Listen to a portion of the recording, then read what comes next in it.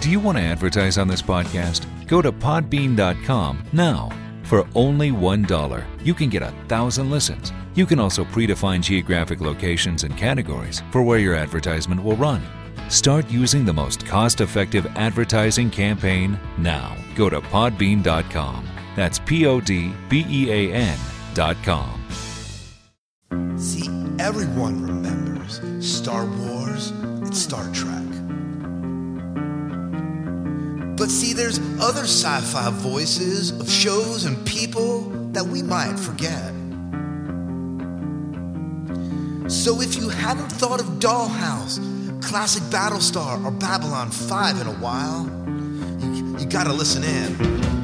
It's a Sci-Fi Diner Classic, voices from a long time ago in a galaxy far, far away.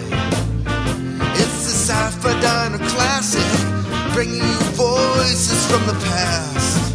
No, we ain't hearing things. It's a Sci-Fi Diner Classic. Don't give me no news, just give me interviews and nothing else. No, nothing else.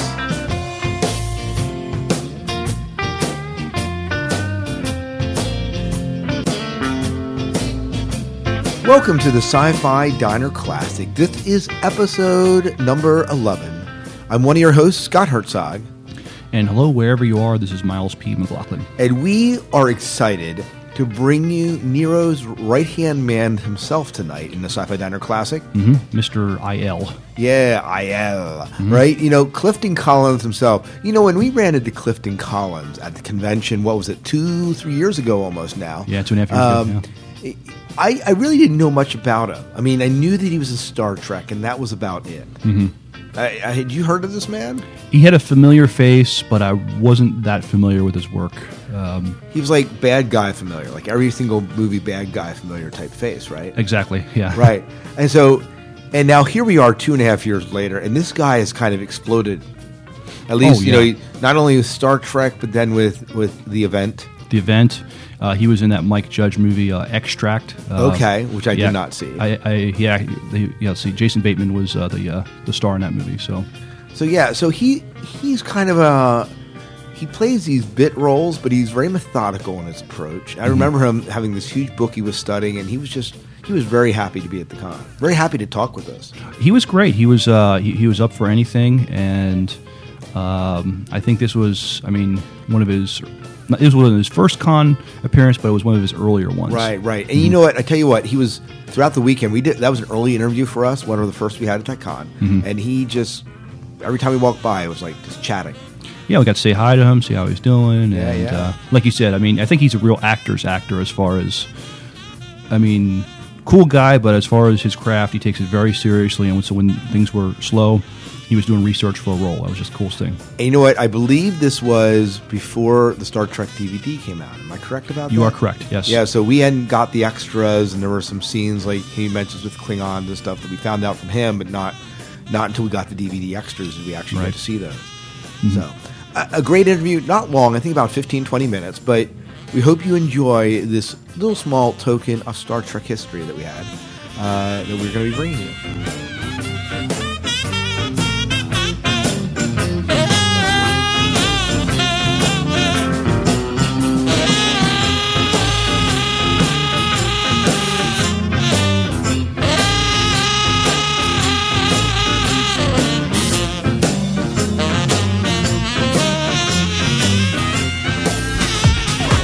Wow, this almost looks like one of mine. You know where to go. Behind the desk. You could use it like that. I could. I know how. There you go. J.J. Abrams taught me how to do that. Yeah. What was it like working with J.J.? Working with J.J. is amazing. He's such a generous, caring individual, aside from being a passionate filmmaker. He does some great stuff both for television and in the movie. It's true. I did Alias with him as well. Oh, you were in Alias? Yeah, he wrote this character loosely based off of Frankie Flowers, the character from Traffic. Okay. Oh, well, very cool. Well, my name's Scott, and this is Miles. Scott and Miles. We do a podcast called the Sci-Fi Dining. Oh, I love it. So it's just, Sci-Fi Dining, like the title. It's just sweet. There you go. You get a business card, how to deal and everything. But it just covers everything from sci-fi. Okay. So when we heard you were here, we were excited about that. Awesome. Because, of course, the Trek movie's out, and that's what everyone's talking about right now. Are they still talking about it? Here's the thing. That's what I want to hear. Yep. Here's the thing. We were kind of mad because Thank you. you really should have been able to kick Kirk's butt. Yeah. You did. I Yeah, I know. understand. Well, I'm we with you there. I think I just got I a feel like little, you were slighted a little bit there. maybe a teeny bit. If Kirk didn't get your gun, you would have been. Maybe if I was a smart Romulan and I had it on safety. Maybe like if I kept my clip separate from my gun. There's a lot of different ways it could have got out of this one. I know. But he was on the receiving end of a major ass whooping. He really was. Major ass whooping and a choking.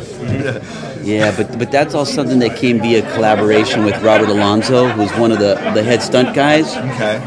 Who'd been a friend of mine since high school, and we used to teach the karate club together. So when he found out I was doing that, he knew what I was very capable of doing, whether it's kicks or knife fighting or stick fighting or any of that stuff. So right away he was like, man, dude, you should do a fight or something. I said, come on, Rob, let's do it. I'll do anything you want. You know what I can do. Spinning heel kicks, jumping, crashing, whatever you want. Right. So they told JJ, and then JJ says, so Clifton, I hear you might want to fight. And I said, oh, yeah. He says, great, I'm going to think about it. And JJ's a badass, man. He's a badass. He's a collaborator. He's just a lot of fun to work with. And now, go ahead. Oh, just the whole Star Trek movie was a fun movie. I mean, from beginning to end. I remember when you first appear, after the Narada just beats the crap out of the Kelvin. We see you're the first guy it sees, but you almost sound kindly but ominous in your talking to the crew about send your captain over so we can negotiate terms of surrender. It was just it was cool. I liked your character. Awesome. I'm just a kind, ominous dude. That's all. Yeah. So was it difficult for you to portray that character? That's what you're saying. It was in the beginning because the grandeur of Star Trek didn't really hit me till I actually got to set. Like the sheer epicness. It was kind of like. You wake up in a dream and you're like, oh, look, it's like Star Trek set. Oh, there's J.J. Abrams. Oh, he's telling me to look down the camera and tell the who? The Star Trek Enterprise. What? What am I doing? Star Trek for Paramount? Oh, I am. It was one of those moments. Like I started sweating. My heart started racing. JJ was like, yo, Cassie, I just need 5 seconds, man. I'm gonna take a quick little walk, all right? Right. And I just like, you're doing Star Trek. And I came back and knocked it out. Watch Star Trek before you did the movie? We all know what Star Trek is. Whether you're a fan or not, we all know who Spock is. We all know we all know the theme song. Right. It's just stuff you know. So it's you can't. It's a whole new Star Trek. It's like in the sense of it incorporates so many elements of the past and the history, and it's all stuff like all due respect to the franchise of the films prior to this one, but I don't. I think there's a lot of real, it's very believable, this new Star Trek. You look at the technology in the old Star Treks, and you can almost see how they're plastic or this or that. They make funny noise. It doesn't, almost not really believable, especially as children it was, but as adults, no. So it's kind of why I think, it's. I started to watch those, and I realized that this wasn't the same Star Trek, and it wasn't helping me at all. Okay. I've never been in outer space. Where do I start? So I literally deferred to JJ and Neville, who was one of the guys that created the Romulans, and really his guidance and his direction. So he gave a lot of input into what it was like to be a Romulan. He certainly did, because I think there's a lot of principles that are consistent in piracy, and in essence, the Romulans are a bit of pirates, what they do and how they act, and so we kind of ran with that kind of mentality. So did you get to meet Spock then at all? Did I? Yeah, that was. Leonard Nimoy. I guess. Leonard Nimoy. Yeah, obviously the entire cast is wonderful, but just to hear Leonard Nimoy's voice, as I was on tying my Romulan lace, it's pretty phenomenal. It's like, even if you weren't a fan of Star Trek, you certainly would be, maybe you were a fan of In Search Of. the TV show he had. Yeah. So, I heard that voice and I was like, right away you just zapped into like a 7-year-old kid, and you look up and you see Spock sitting in a chair eating his mocha ice cream. Right. And it's just like so surreal. Right. It's really. How did it feel? They gave you the ears. I mean, the tattoos. They shaved your head. I mean, when you're in the costume. What did you bring to the part? I mean, these Romulans weren't like the Romulans we've seen in the movies or TV. These are more like a blue-collar Romulans that we saw. Talk to her on the phone because she came back to the ocean. What was your? I mean, they're blue-collar Romulans. That's how I that they're miners. Sure, and that's the class that Johnny Cash sang for. Yeah. Blue collar, working man. Right. That's why Man in Black. Right. Romulan in Black. Yeah. And you were in black. It was, yeah. How long did it take to get into your getup? On a good day, on a good average day, it was roughly 2 to 2.5 hours, and then on some of the. This is a big thing. On some of the prison stuff, it was 4.5 hours. Yeah, you don't know what you got. Yeah. Which unfortunately we won't see until the DVD comes out. Oh, which is also fortunate. Because now you got, for all those that have watched Star Trek 15 times and got nothing new to look forward to, so they think there's going to have something really amazing. Because I honestly forgot about it till, I don't know if it was Banna that reminded me or if it was a reporter. Somebody said something to me, and I almost thought it was a dream, like prison. We weren't, like, I do remember being in prison. It's Capote. No, I was a Romulan. Like, I was going around like, oh my God, it's really epic. Capote was a good movie too. Thanks, buddy. I think that's one of the. I didn't see. I don't know what other ones you've been in. But I remember you from Capote, and obviously Star Trek that I most recently. And the reason we're here at this convention, obviously. Have you done any other science fiction sort of thing? This is the first. Yeah. Is this your first convention? Well, I went to Comic-Con last year with Jason Statham. Crank. I don't know if he spoke on the panel, but I was there for his birthday. Okay. Yeah, and I think he had something to do there. So we hung out and had a good time, and all the guys from Crank were there. He's a good actor, too. He's a blast. He's a great guy, great actor, fun to be around. He's just a guy's guy. I spent 4th of July with him and Vinnie Jones and Slash and Mike Judge. Oh, wow. Yeah, I got Extract coming out with Mike Judge. Okay, all right. Yeah. Extract, like a vanilla extract company, and that's where I work at. I work in a warehouse, where I get one of my balls blown off. No. Yeah, Mike Judge, he's friggin' a comedic genius. Speaking of blue collar. Yeah, I like Beavis and Butthead when it was on. Are you kidding? I love Beavis and Butthead. You'd be amazed. We'd come out of a bar or a restaurant and people would know who he was. And he's such a humble, just a humble, giving individual. Like, can you give me an autograph or do Beavis? And he'll like sit there and grab a piece of paper and just draw Beavis. And while he's talking like Beavis and sign it to him, he's that great of a guy.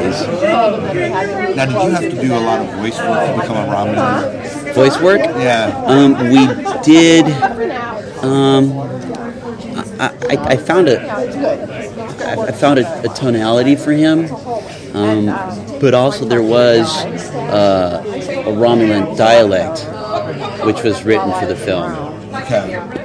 And is that based then on you would know this, Miles, is that based on the way Romulans spoke in the show? Well, we didn't see any Romulan dialects. At least in the release movie. You do hear something in it. You hear me say Prod Nero, which means Captain Nero. Okay. Prod Nero, what did he throw? They had a linguist come in and write and create this language. So it's very. That took some work, and learning that would be like the equivalent of me learning, like the German monologue that I learned for Spielberg for Saving Private Ryan.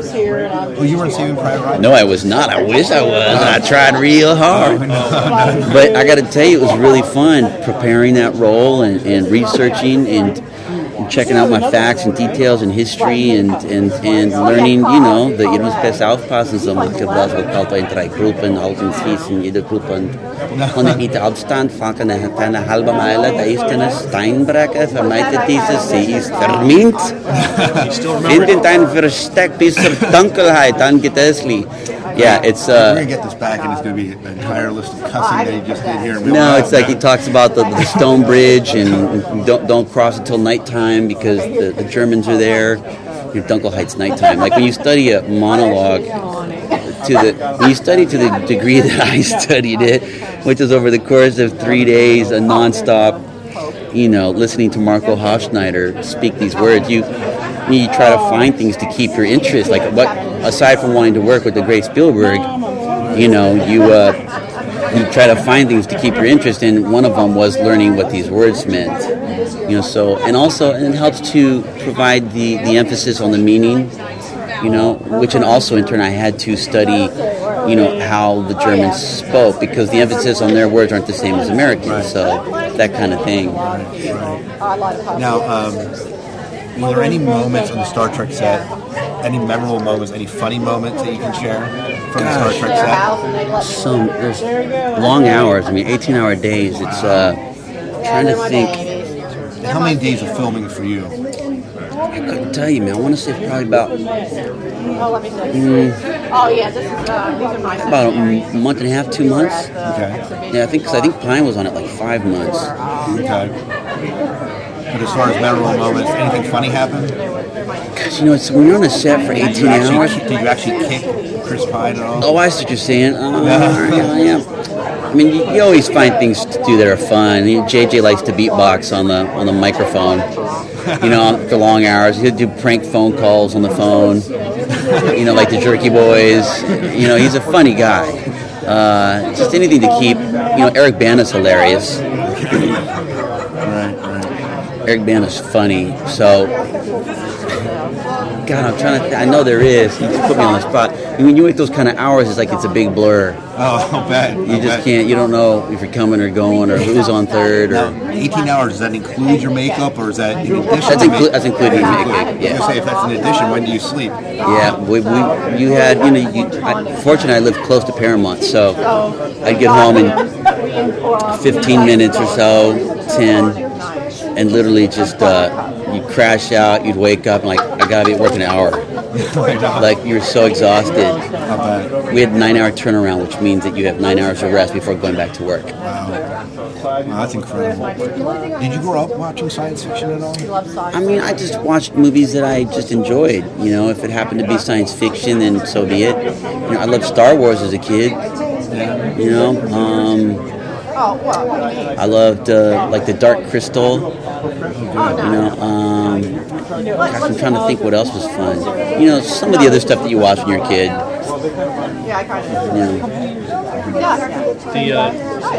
The Narada, the interior of the Narada, like almost a death trap. Did anybody get hurt on the set? There was a lot of liquids and stuff. You can slide around.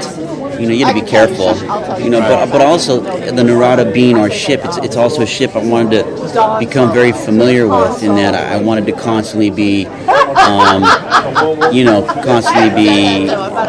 wanted to know where the pitfalls were. I wanted to know where the dangers were, so I knew when I could run and when I couldn't. Because you'd run and slide. Right. Your character took a sort of a swan dive after he got shot. Off the edge? Yeah. That was fun. It was. Now, how far did it actually let you fall? I fell pretty far. You look real. Yeah, I want you to fall 3 stories. No, I fell like probably about, maybe 15 feet. Anything else? I think it's it. All right, well, thank you so much. Totally, man.